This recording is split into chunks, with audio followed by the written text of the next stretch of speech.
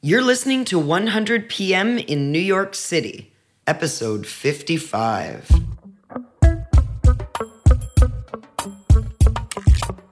"100 p.m. is the show where we're interviewing 100 expert product managers across 5 great cities to bring you all the actionable advice you need to succeed in product.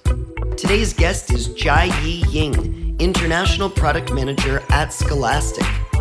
If you'd like to learn more after the show, be sure to visit our website at 100productmanagers.com, the web's fastest growing resource for hot topics, recommended resources, and online learning. I'm your host, Suzanne Abate, product coach and founder of The Development Factory. Let's dive right in and say hello to Jia-Yi. Hi, I'm Jia-Yi Ying, and I am the International Product Manager at Scholastic. Scholastic is a warm and fuzzy kind of feeling, and Clifford is in the lobby. It's exactly what you think it will be when you come to this building. There are many Cliffords around in this building, and he's big and just lying around everywhere. How old is Clifford? I don't actually know how old Clifford is. The company itself is turning 100 in 2 years. Wow. So that's the next big milestone, if you will, that we're trying to hit. That's so exciting. We'll come back to Scholastic in a moment. I want to kick us off by talking about beginnings. You began your career at a place called Undercurrent. And some of our listeners will know Undercurrent and some won't, but it was kind of a big deal here in New York for a while. Can you tell us what you were doing at Undercurrent and why was Undercurrent a big deal? Yeah, so I was a strategist at Undercurrent, and I didn't really know going in that Undercurrent was a big deal. I knew that it was doing great work with great clients, but I hadn't been exposed to the agency world before that. And I remember when I went in for my interview, leaving, and I was like, people work in spaces like this, and people do work like this. So it was very much like my world was shifted in some way after that interview. Was it because the environment itself looked different than what you imagined a workplace would be, or what was that impression? It was the environment, very much so. So before Undercurrent, a couple of jobs before, I worked at General Assembly in London. I was studying abroad and wanted an internship and cold emailed the campus. And they were like, okay, yeah, sure, we need someone to help. So I showed up on the first day, and it was just empty floor, one table in the corner, 2 guys sitting there, and like, oh, hi, yeah, you could just put your computer somewhere here, pull a chair, and that's it.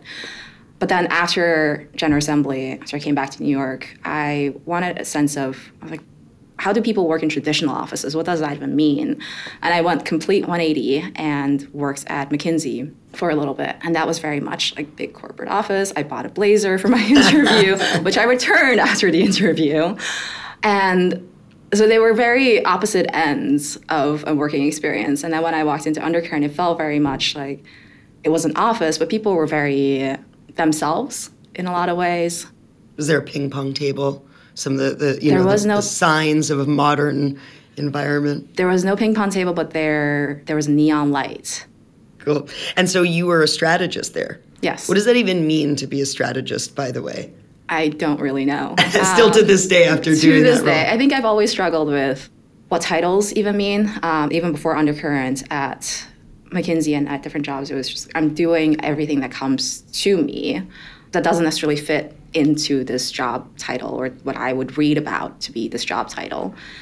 When I was at Undercurrent, we were on different client projects, and every client is different, every project is different. The time I worked there, we were also just completely pivoting the company's offering from digital marketing to this future of work, new way of working thing. No one really knew what it was about, but we had this hunch of like, things are fundamentally changing. The work that the digital marketing strategies and the decks that a lot of great strategists before me created, they weren't really being implemented. And what's the reason for that? And then going really to the root source for, well, maybe people are working in not the right ways to be able to take on this work. So I think the time I joined, I wasn't exposed that much to the digital marketing era of the company. We were thinking very much about new ways of working and coaching and team facilitation and just figuring it out as we were going. Part of the mantra, if you will, at the time was build the plane in midair. Okay. And we talked a little bit, you were saying that like, oh, it sounds like part of kind of the way you figured out your job and your careers have been through just learning by doing. And that was also very much an ethos there. Right.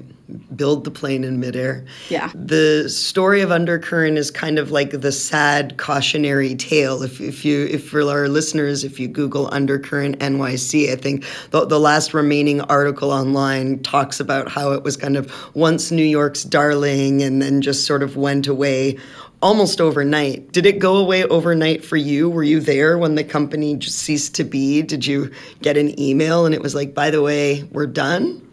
Yes, I don't think it was that explicitly said. I was also very much out of it. Like I was not very aware of, again, the reputation of the company and also the reputation of the company that we joined, Quirky. I know that when the merger was announced, I was a little surprised. A couple people were kind of like, why are we doing this? And I didn't necessarily understand. I was like, okay, yeah, well, I've heard of Quirky and they're like a successful startup, like all the money they've raised. But there were a lot of people concerned, and I didn't truly understand why, and I was just going along with it. And there was a little bit of like, so what are we doing here? And like, our work isn't really changing, but we're just put into a different environment. And I think everybody saw it coming, but there was no one could give you a definitive answer because there was no definitive answer. The day that everything went down, we received an email. We're like, oh, come up, 2:00, all hands meeting. And I was like, okay, well, I know what this is going to be about. It wasn't the most celebratory of all of the historic all hands meetings, I guess. No, it was not. I think there was a bit of a somber mood, and there was something beautiful about it too. I think the team, we weren't integrated as much with their team, but their team was very much a family. And then like when they were passing around flowers and people were wearing like yellow flowers in their hair that one of the team members had brought and was giving to people. And it was like watching that also, this is something special for another group of people and they're losing that. For me, it was like a weird situation to be in, to be like, I can't quite explain it. It was just watching people have this kind of deep attachment to an experience that, like you said before, you were sort of a little bit outside of it. It's like you were doing this job, first kind of, significant job out of school, post some, internships and small things, but you didn't have that same deep emotional connection to it, sounds like. Yes, I think we also didn't have a deep emotional connection to Quirky as a parent company. And that was also, I think there was a bit of like, I don't know if it's as strong as resentment, but it was just kind of like, why? So we were successful, and even when it went down, we had, I think, our best month ever. So it was a confusing situation to be in, to be like, okay, well, we're doing well, but our fate is tied to this other company that we haven't really worked with and that we don't really know about. So that was kind of a confusing moment to be in. But I would say, looking back now, like, as tough as the time that was for many people, I think I'm also grateful for that time and for the things that I've learned from it, and that experience it made me discover new things and kind of really take a moment to think about what it is that I really wanted to do. Well, I think why it's relevant is that experience applies to certainly a lot of people listening to our show, right? In this kind of startup era, startup landscape, a lot of people go and take a chance on a new company. And, you ride the waves when the company is doing well, and those companies can kind of come crashing down. And then that can be jarring when you're just sort of setting out in your career, as you were just sort of setting out. It's like 1 minute I'm part of this really exciting kind of new thing, and then the next minute it kind of hits a wall. What did you do after that? I talk about the train trip I went on after, and friends that I've talked to are like, oh yeah, your eat, pray, love period. And I'm like, okay, sure. It wasn't that planned. It was actually kind of awkward. A couple team members and I had applied to go to XOXO that year in Portland. And I think around the time the company went down, I found out I got in. And I was like, okay, well, should I get the money back or should I just go? I've always wanted to go to Portland. I had this kind of sense of like, okay, well, maybe there's something out there in the West Coast I've never been, and like I hear great things about Portland. So I was like, I'll go. And it felt silly to buy a plane ticket because I had all this time. And I'd always wanted to take a train trip across the country. I talked to friends about it, but it was always kind of like, oh yeah, well, if we could do those things, that would be amazing. And suddenly I found myself with this time and this destination, if you will, to the West. And I was like, okay, I'll just book a train ticket. And going in, I didn't have any idea of like what it is I wanted to do on the train or what I wanted to get out of it. It was kind of like, I wanted to do this. And then I brought a couple of books that I didn't read. There's too much outside the window that I was just like staring at. And I didn't realize it then, but I think in that time it was just kind of all the things that I always wanted to do in some way, but didn't feel like I could or didn't make the time to do. Like what? Like writing and just like scribbles even. Sitting there and being and having kind of just seeing what comes to me rather than being like, okay, I need to do this in order to buff up my resume, or I need to do this in order to do, to do this thing that leads to the next thing. Just being in the moment, if you will, as cheesy as that sounds.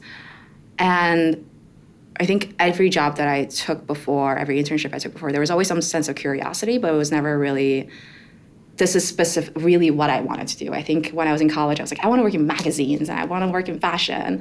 And then I went to a couple interviews at magazine and I was like, I don't know, this is kind of, it's still also an office and you're also just sending emails every day. And it's, it's different world, but also different, it's the same work. I'm rambling a little bit. It's a nice ramble. I mean, I think you're talking about the experiences that we're faced with. I mean, a question that's coming up in my mind, and maybe I'll ask it, is, have you always been in New York? I moved to New York for college. Okay. So it's been almost 8 years now. The experience that you're describing a little bit about giving yourself like space to breathe, space to think, permission to do things like writing that aren't necessarily linked to what's next in the career. I mean, I grew up on the East Coast, and there is very much an energy, certainly in New York, of hustle. Like hustle, hustle, hustle. So it sounds like part of this journey was about detaching lovingly from the need to hustle. What opened up for you? I mean, where did you go after your Eat, Pray, Love period?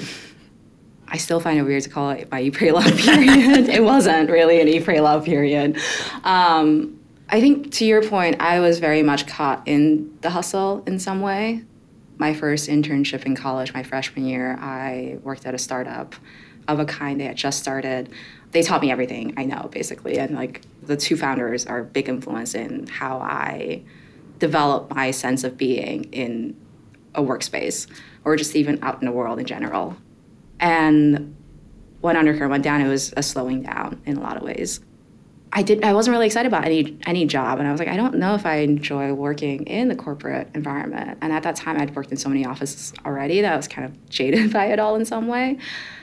But I also saw it as like, I need to do this in order to be able to support myself and to live in our society today. Thinking about what I enjoyed at Undercurrent and in my jobs, it was always like working with different people. And I had worked jobs before where it was very specific functions. I was like creating emails. I worked at NYU Press, and it was an email or digital marketing role. And it was a lot of kind of emailing authors and asking them to write blog posts and then creating email blasts. And like it was a very specific role. And I enjoyed that, but I also couldn't see myself doing that constantly.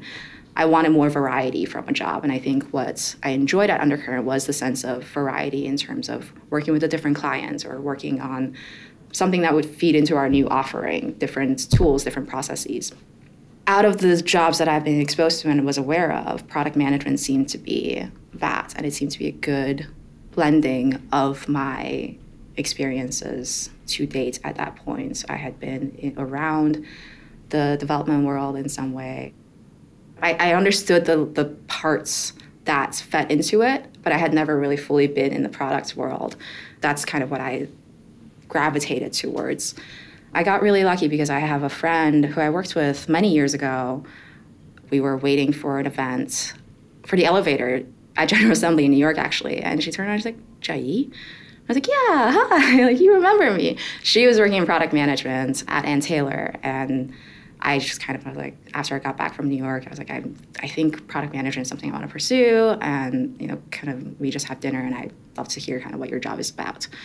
She had just gone to the Children's Place, got this opportunity to lead digital transformation there.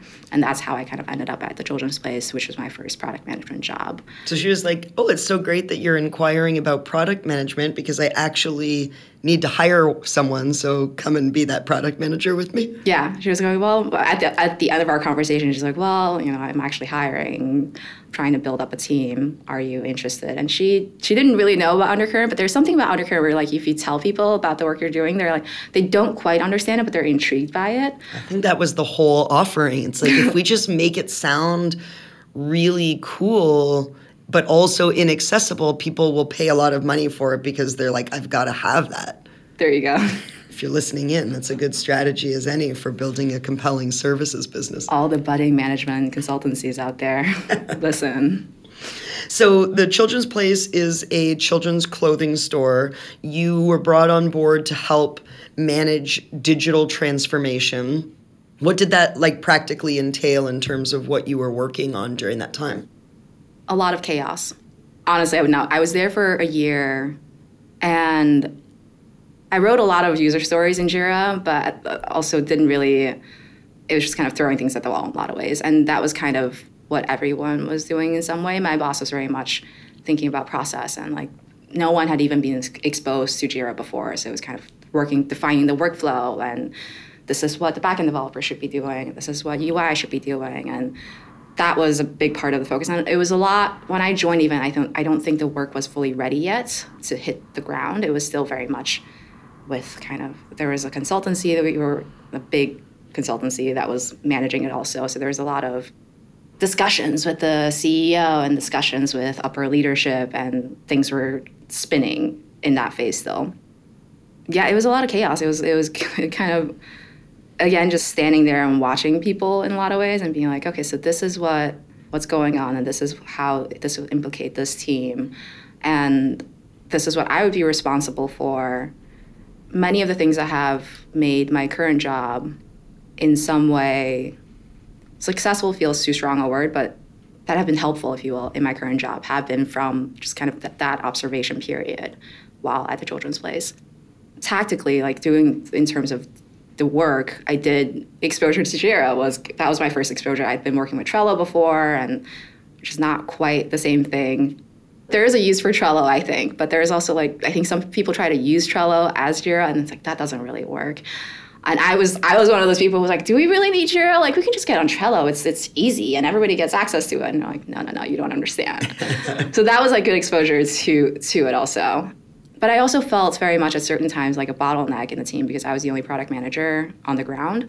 And any story that needed to be created, I'd be like, oh, well, it needs to go through you. And I'm like, well, that doesn't make sense. If it's a developer story, I can't be creating that. That's a waste of my time and waste of the developers' time for me to sit down and try to understand what they're working on when they could just be creating it. So that sort of exposure, those are kind of things that I think you can't really read about or find in any sort of book or any sort of reading. Those have been helpful for me, in terms of learning how to engage with different people and try to keep teams on track. Yeah, there's so much inside of that. The reflection about kind of observing and questioning what am I supposed to be doing? What's my contribution within this chaos is really in so many ways probably the best product management education you could have asked for. I teach product management to individuals and to teams, and one of the things that I like to say is a lot of the times being a product manager is equivalent to kind of stepping out onto an empty field and then being responsible for putting together the scaffolding that's going to turn it into an event that everyone is going to come and participate in. And that's hard because really what that means is nobody is there to tell you what systems do we need, where do we need to be investing our time, what is the right thing to focus on. You have to decide that. And the having to decide that, especially if you haven't been exposed to it, if it's your first time in the role, that's the part that's foreign. That's the part that's challenging because you're perhaps used to coming from environments where someone has already kind of marked out what the job is, like that email marketing, role that you spoke about earlier. So stepping into product management is also stepping into some personal power. People talk about or debate really how much power we actually have as product managers, but I think there's a personal power and a personal sense of organization that you have to connect with in any role. And then once you go to a different environment, all of the rules change again. All of the processes that worked at the last place don't work for an entirely different set of reasons. So thanks to the Children's Place for putting you where you are in so many ways, I suppose. Yeah, I think part of power is also knowing when to give away power. A couple of days ago, I was working with one of our developers, and he's a lead developer, so he needs to know like exactly what's going on in the project and where the project is, but we don't really have. That's where the Jira, Trello differences are. Like I created a bunch of stories in Jira, and I was like, okay, so this is what's coming up, and we can groom this, and then we can put it in planning in a couple weeks. And he was like, wait, hang on, but like what? Can we just put this all in the Trello and try to figure it out? And it felt a little bit like, okay, well, if you were here, we would all be on the same page. It wasn't kind of blaming him, but it was just, okay, there's something missing where we need to document something. And as we were going through, I think we had differences in how to label something or how to categorize something. I wanted things to be much more specific, and he was like lumping three things together. And he was like, well, something I learned from my wife is that, you're always right. I'll go with what you say. And I was like, well, no, that's not true. That's what you should be doing with your wife. But like in this situation, that's not true, because I think we also need to meet up, both of us. It can't just be what works for me or what makes sense for me, because ultimately that won't make sense for you. And kind of finding that middle ground in some way with the person, or even not even middle ground, maybe 75% his way. That's something that is also part of power, but it's giving away power. It's realizing that it's a give and take that makes any sort of relationship that you have with a person, working relationship, any relationship really, it makes it more flexible and dynamic and less rigid and less kind of just that one strict lane that you're walking on. It's kind of, well, maybe the path goes this way, and like we can figure it out together. Yeah, I mean, it's very telling about how you lead as a product manager, and really perfect articulation, in my opinion, of when we talk, as we often do on this show, about aligning stakeholders, when we talk about good stakeholder relations or persuasion, we don't always crack into it with such specificity. And that example that you give is a great one, where it's not about my way. It's actually about getting to shared understanding. And sometimes you got to kind of grind your way through that, but the results on the other side are better. So you're here at Scholastic.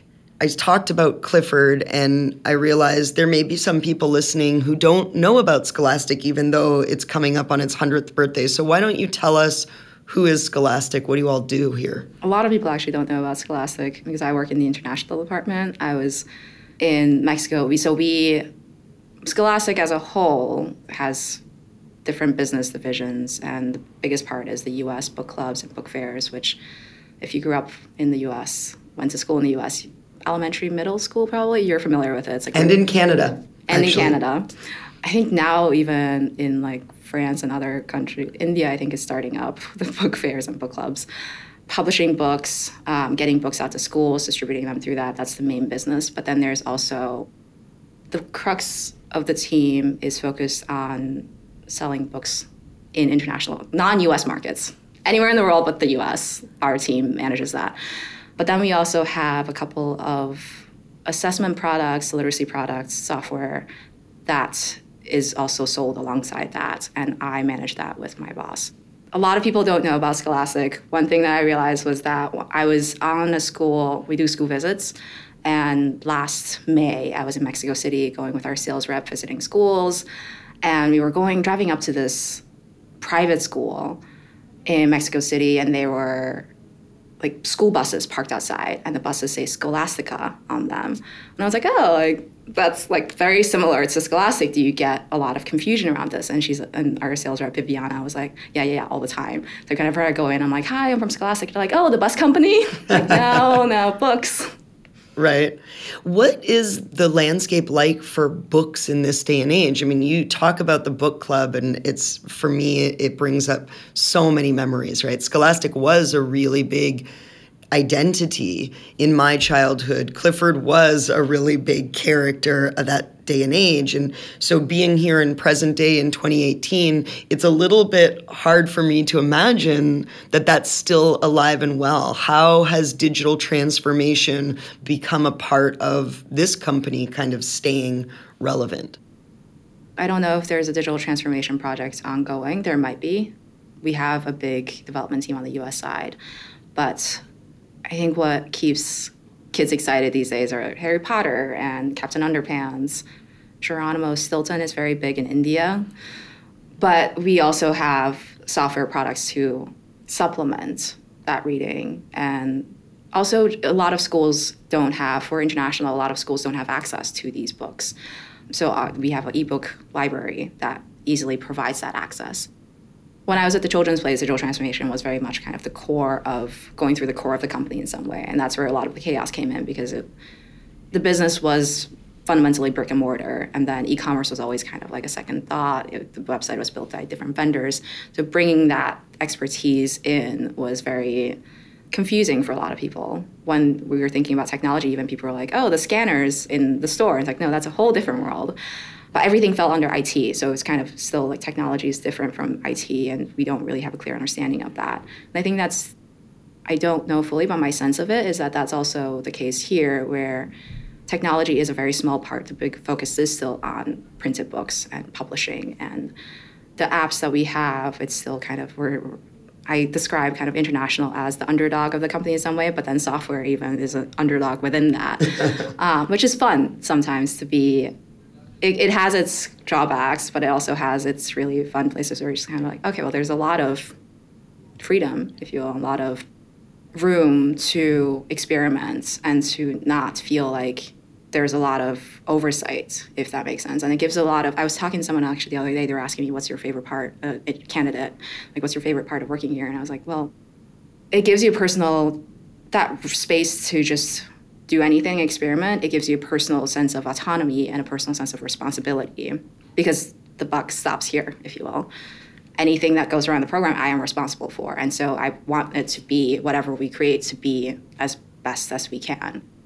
And I've worked in places before where that just wasn't possible, where, copy had to go up to the CEO for approval, and like an Oxford comma could not be used because the CEO didn't like it, that sort of thing. Right. So that's it's good to have that sort of breathing room, if you will. You talk about, being the underdog. What's the structure of your team? Do you have other product managers that you're working alongside? Is it just you in the bigger vortex of Scholastic? It's just me on my team with my boss, but like on the ground level, it's me. There are different aspects of building the program, so that's kind of where the line is drawn in terms of content.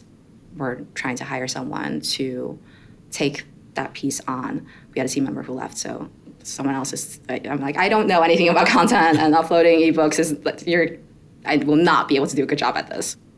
So I do most of the product management for all the programs that we have. The digital programs. The digital programs. Yeah, so I work with our developers. Most of the team is spread out in different parts of the world. Our publishers in Singapore, our editorial teams are in Australia, the editorial teams in the Philippines also, and our development teams in India. But then for another projects that we're working on with the US, I work with the US development team. So it's different people. Like I'm juggling lots of different balls at different projects and people all the time. So with so much team switching, so you're the constant, and then there's a team for this and a team for that. So you have to kind of go between different teams. Is everybody operating from the same processes, or do you have to bring, that negotiation that you were speaking about a little bit earlier? Do you have to kind of find that different negotiation every time you plug into a different developer team for a specific project? I have to find it every time.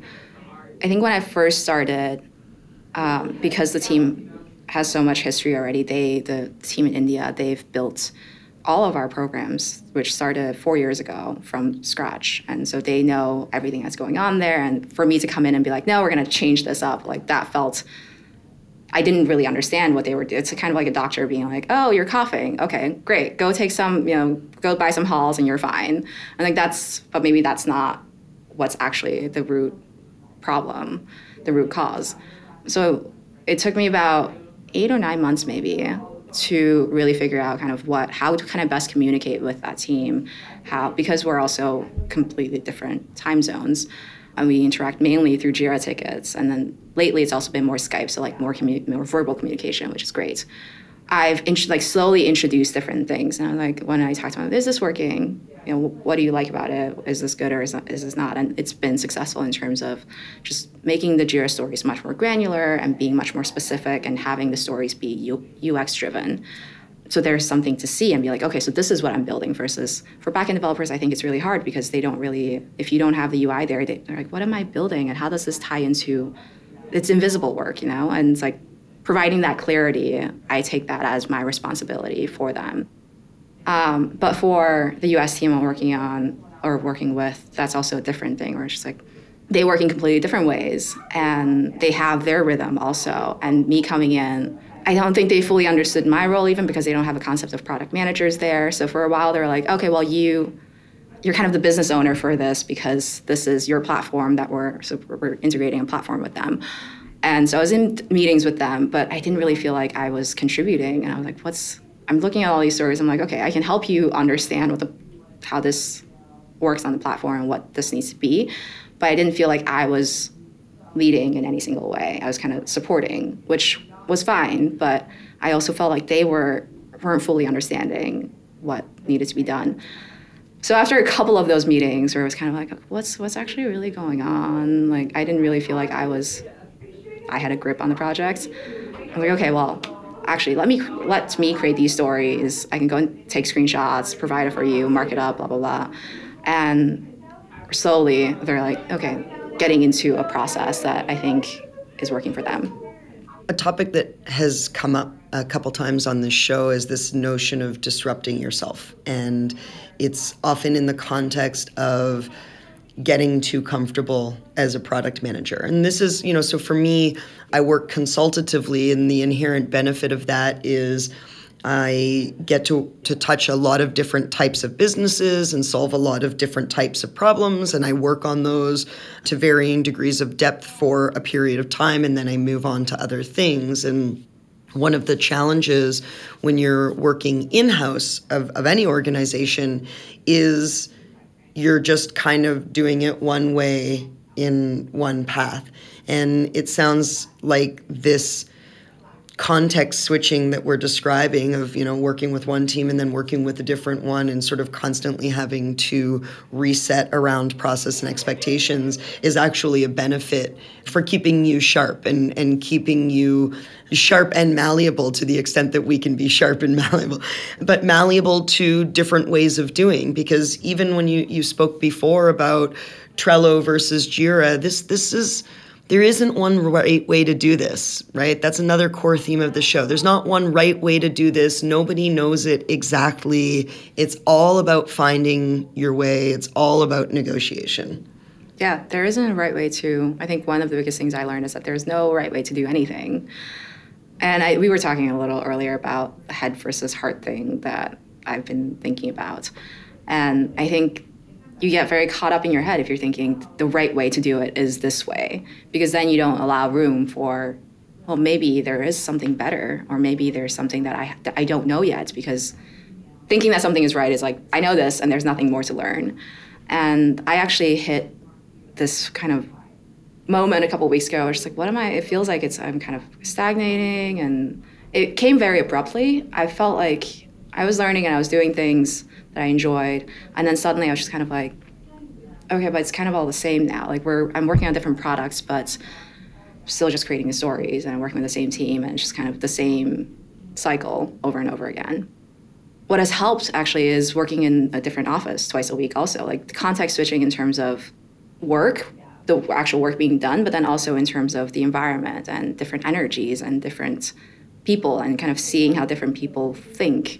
And that's been really rewarding also. We're just like, so much of my work is so far away with our development team in India, with our publishers everywhere around the world. Everything is through email, and you lose that sense of a person's personality and like what makes a person a person.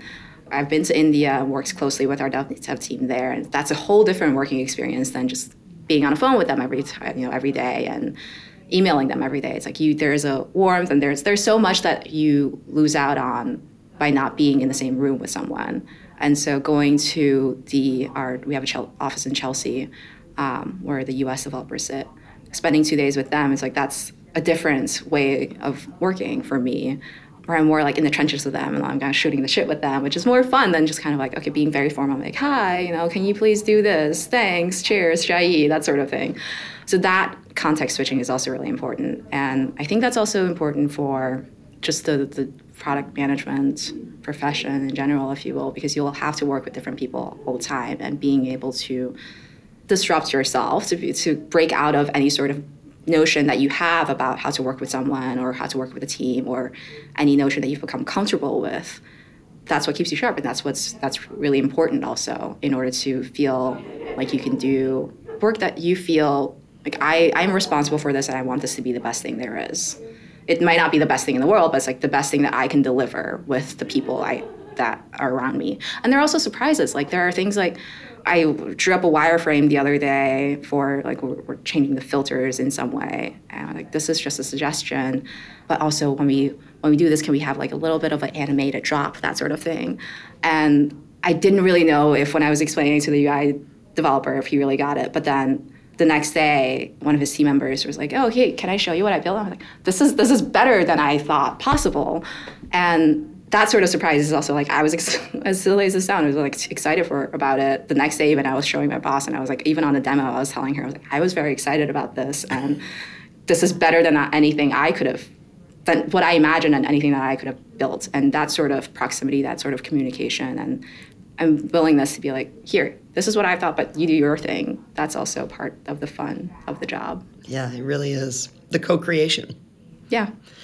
We do a segment on this show called Get the Job, Learn the Job, Love the Job. And given the experience that you shared about your kind of journey, I'm curious if you could offer to someone listening advice if it all comes crashing down, right? You take an awesome job, you're at a startup, it ends, you want to continue in your career. What would you say to that person? What would you say to Jai all those years ago if you could kind of go back and offer some advice? Sometimes I think back to previous versions of me, I'm like, wow, like I'm in awe of a previous version of me, which sounds self-conceited, but it was like there are things that I did at 22 that I was like, I don't know if I would have the guts to do this now. In some way, I think I built an identity in school in New York through working. I learned about a lot of things. I met a lot of people in that way.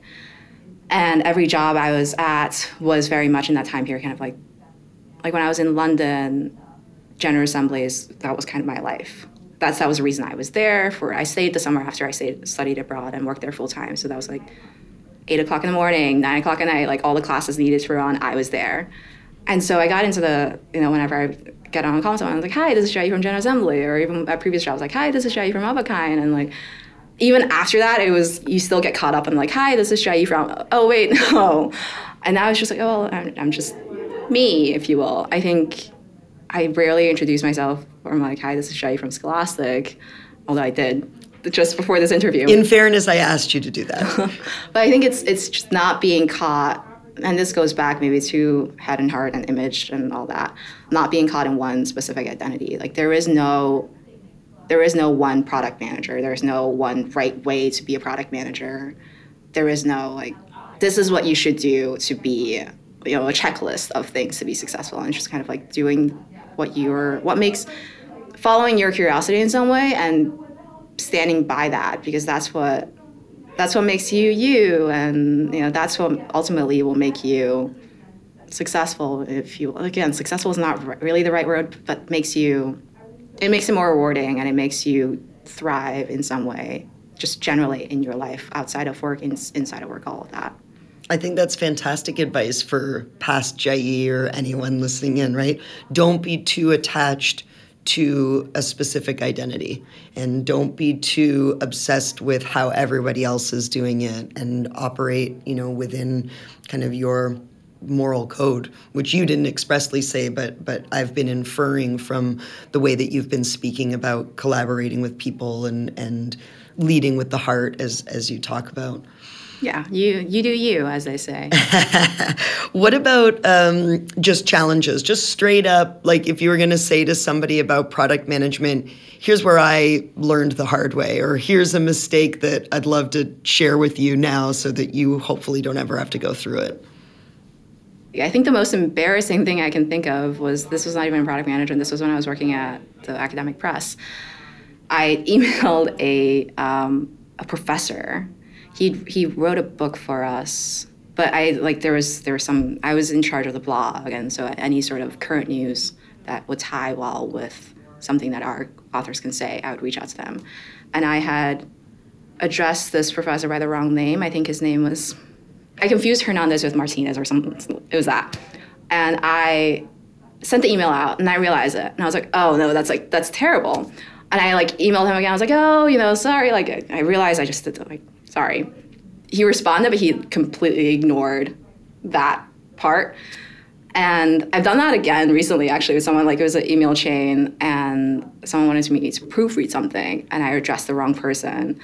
Now I'm just okay, well, sorry, Steve, I addressed the wrong person. But the first time I did that, I was so oh, God, okay, well, I have to own up to this and explain it. But I think any mistake that you make, if you own up to it and you pushing yourself to get outside of that comfort zone or that embarrassment, if you will, to be okay, well, sorry, I'm human, I make mistakes, and being able to give yourself that sort of room to be yeah, I make mistakes. Everybody makes mistakes, but if you own up to it and you're aware of it, you can move past that and grow from that. Cool. So your advice really is make as many mistakes as you want, own them, and let them go so that you can move forward. Yes, thank you. What do you love about product management? Why stick around in this? I like being able to work with different people. A person's personality comes through in his or her work through every job. But I think for me, what I found is that product allows me to do that, and allows me to engage and interact with people in ways that I find, one of our QA team members when I was in India was teaching me Hindu, and I was when I got back, I was saying that on Skype with her. She's I can't believe you're saying this, and she was making fun of me. That sort of interaction, that sort of fun, I feel I can have with the teams I have around me, if that makes sense. I like the interaction with people and being able to think in different ways in terms of design in one day, and then maybe thinking about what the user flow is, and thinking about how does this impact the user, but then also how does this impact the team, and how do we make decisions based on what the team is capable of doing and what they have capacity to do and time to do, and what is really important for a customer. And that's it is compromise in some way, and it's also a sense of not being tied to one thing. We need to have this thing because otherwise, the world's going to end. And it's the world's not going to end if this button is not there. We can have something that is an MVP, if you will, and really just kind of drilling that home. Managing those expectations also is, with different teams, is also a challenge, but also, I learned through that. I think product, what I like about it, or where I've gotten myself to be in this job currently, is that I can have engage in different interests and different ways of how I am and who I am with different people, and bring that to the teams I work with. And that sort of collaboration, I think that's really the thing that I enjoy. Cool. What about recommended resources to add to our growing list? Books, blogs, podcasts, anything that's been influential to you? Doesn't have to be product management specific. I have a teacher who was telling us to read, it's on the McNally Jackson tables. I think it's The Hidden Meaning of Trees. And she was saying that trees communicate with each other in very subtle ways. And humans communicate with each other in very subtle ways. We think communication is words, and I think in our work life, communication is words. I mean, most of our life today, is words. You have Twitter, you email, you Instagram, I guess you have images, but captions, whatever. Everything is words. But there's so much, what we were talking about earlier, there's so much lost or that cannot be conveyed energy that cannot be conveyed through words. And I think product in some way is that also like sensing how different people think and how different people work and how they engage with the world, how they interact with people, and what has kind of shaped their beliefs, if you will. Like our tech lead who was like, well, I've learned from my wife that like, you're always right. You're the boss. You're always right. I was like, well, that's how he operates in some way. But then being able to recognize that and being able to work with him on that, and like in this project, we have to meet up somewhere. I haven't read it yet, so this is like a potentially empty recommendation. But I think there's something beautiful about that I think can be helpful. I would like to read it. Yeah, I want to read it too. You positioned it beautifully, and we'll give you the opportunity we can always update the interviewed transcript and say, update. In an earlier post, Jai said that this was going to be a good book and then determined that it wasn't, so don't read it. All right, last question for you. Is there, I feel like you've been speaking in mantras and evocations this whole time, but no, in a beautiful way. It's been so great. But is there a soundbite, a side of the mug quote, some sort of philosophy that you use to kind of guide who you are in the world, whether personally, professionally, or both? I would say probably just you do you. Even in my own life, like I grew up in different places. I was born in China. I grew up in Belgium, and then went to high school in New Haven, Connecticut. And I say I'm from New York now, but like I've lived in New York the longest out of any place. But it's kind of like, okay, well, not really from New York, but sure. So I think that kind of also feeds into the whole like there is no one way to be. There is no like, oh, I'm from the East Coast so I must be like this. I don't have that. I can't have that. I couldn't have that. And so I think part of that also translates into who I am and how I carry myself, but then also in any sort of work situations. Like I don't have an image of like, I'm a consultant and I want, I want to be a consultant and like, this is who I am and this is what I'm working towards. Or I'm a product manager and I want to be a product manager and this is what a product manager should be like. And it's like, words are just abstractions and like titles doesn't really capture anything. And product manager, you were talking about this, a product manager here means something, but a product manager in other places means something completely different. And so even if you have 10 years of product management experience going into a different environment, you're starting from scratch again. And you can't have that image necessarily. And so you do you. You do you. Jiayi Yin, thank you so much for being a part of our show. It's great having you. Thank you. Thank you for listening to 100 PM, the official podcast for 100productmanagers.com. If you enjoyed the show, please subscribe in the Apple Store, at Google Play, or on Stitcher, or leave us a great review so others can help find us. If you want to get in touch directly, email me, Suzanne, at 100productmanagers.com, or visit us on the web. Thank you.